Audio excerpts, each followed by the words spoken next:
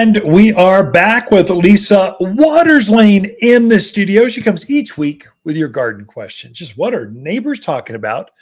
And if the flowers are blooming in your neighbor's yard, it's going to be blooming throughout the neighborhood. And so I think there's some value in sharing that back and forth. Welcome to the show, Lisa. Thank you. Any interesting questions? Like, oh my gosh, we've been waiting for this one for a month. No? I haven't seen anything outside the norm lately or heard. It's May. Everything's gardening. Everything's animals, how to water. Well, there's bugs. Yeah. So our first question is how to water. Of course. Okay. So Don is in Prescott. He has a peach tree that he's had in the ground over a year. Okay. So he was in talking. He's been watering 3 times a week. Okay. He said, no, only water 1 time a week. Right. So his question is that right? Yeah. Listen, was he here or was he at the competitors? So if he's here. So we have a water guide. So anyone that's got a business card has a water guide on the back of their card. In the back of that card, it says, for plants that are established, they've been rooting for over 2 years, had 2 seasons to actually flush their roots into the surrounding soil, that a deep soak once a week is optimal. Even when it's 90, it hasn't even been hot yet, but even in the summer when it's hot, once a week, a deep soak. So you're pushing that water through the entire root zone and then a little bit farther so that it's reaching, it's going deeper for those roots. This is especially important for you folks out in that heavy clay area. So the Dewey, Humboldt, the Prescott Valley, Paulden, you guys have heavy clay soil. And it takes a while for that. If you're watering the whole soil band, the whole root zone, it's going to take a while for that water to evaporate, to dry out. The top can look dry, right, but then you go down an inch, even a half inch, and it's very moist. You can kill a peach tree. Pitted fruits, plums, peaches, apricots, nectarines, they all like moist, but then they need to breathe. So if you're going to kill those varieties of plants, it'll be from overwatering. That's frequency. They never got a chance to dry out.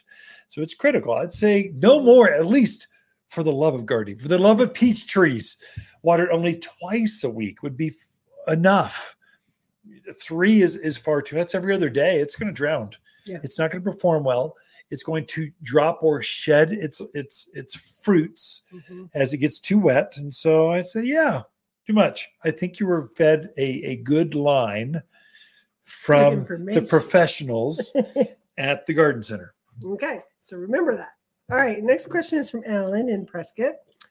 He has, a large clump of aspen trees. Yeah. That one of the trunks of the aspen trees did not put out leaves, but it's sending up lots of shoots from the bottom. Okay. So he wants to know, is that aspen tree probably dead? And what should he do with the shoots? Will they do anything? So and this is very common for aspens. This is how they grow wild out in the forest. It's kind of, you'll just see some dead ones every once in a while. It's pretty common. Now, don't give up hope. Alan, don't go cutting that thing down yet. Test it first.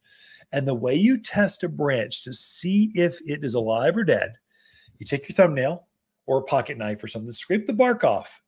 If the wood underneath that bark is green, that is alive. It will come out. It just got zapped by frost. Something happened where it was that one was stressed out and the others didn't. So it's crying about it. So it's late to leaf out. If it's brown underneath the bark or white, brown or white, that particular area or that branch is dead. And so if it's brown all the way down to the base, you have to cut that off. And now that will free up your suckers, what we call them, the wild shoots coming up from the roots. They will just ignite with new growth. And by the end of the season, you'll never know that one of the branches kind of died back. But pretty common. We hear this pretty often, even with our own. I don't know why that happens. If an aspen tree gets stressed out at all, If it's a little bit cold in the winter, it loses a branch. When it's a little, gophers, who knows, grubs could have gotten in there. Something happened where that branch got stressed and died over the winter and is not coming back. But luckily, aspens are hard to kill because they come right back from the roots and start taking off, fertilize it, give it some 744 all-purpose plant food, and you'll get 6 feet of growth off that sucker. Literally it'll go from a sprout to, oh my gosh, that thing's growing crazy. I am a gardener. Wow. So I think it would be a good idea for them to look for grubs, make sure they don't have gophers, something going on. Yeah, if you see mounds, the only way to really know it'd be a root thing is to take a hand trowel and just dig beside the root ball on the stressed out side. This goes for anything, not just Allen is aspen. Right. When you see a stressed out plant, take a hand trowel, dig down in there. If you see even one little white worm, you've got dozens, and that's a grub.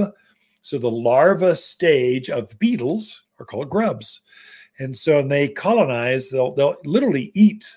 I've seen trees blow over in the wind because the grubs ate all the roots off. It could be that. And if you have it, if you see that, come see us. There's a real easy grub killer. You sprinkle it on there, water it in, takes them all out like that. And one application lasts for a whole year. But I hate to just start spreading grub killers out there for sure. Yeah. But it's worth checking. It's worth checking. Look for pocket gophers. They like the taste of aspens, but that would be obvious. Alan would have said, I have gophers that killed one of my branches. He didn't say that. Surprised. Some people they see something die. They don't really check out the surrounding area to see what's going on. So gophers get out in the garden and see are underground rats. They all deserve to die. But that's coming from a Southern boy. That's just what we did. So you don't want rats in the barn. You don't want them in the shed. You don't want them in the house. Okay. Should I go to my Southern accent? No. Let's move on to Sherry. She lives out in Chino.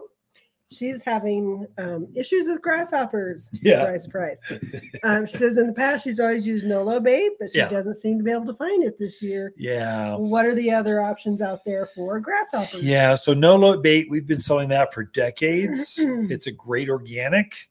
It's also owned by a little family business, and the business burned down. They're trying to recover, but they're a small company of a very specialized organic. And so it's not going to be available in the marketplace. And people go, I'm going to find it online. Well, good luck. Yeah.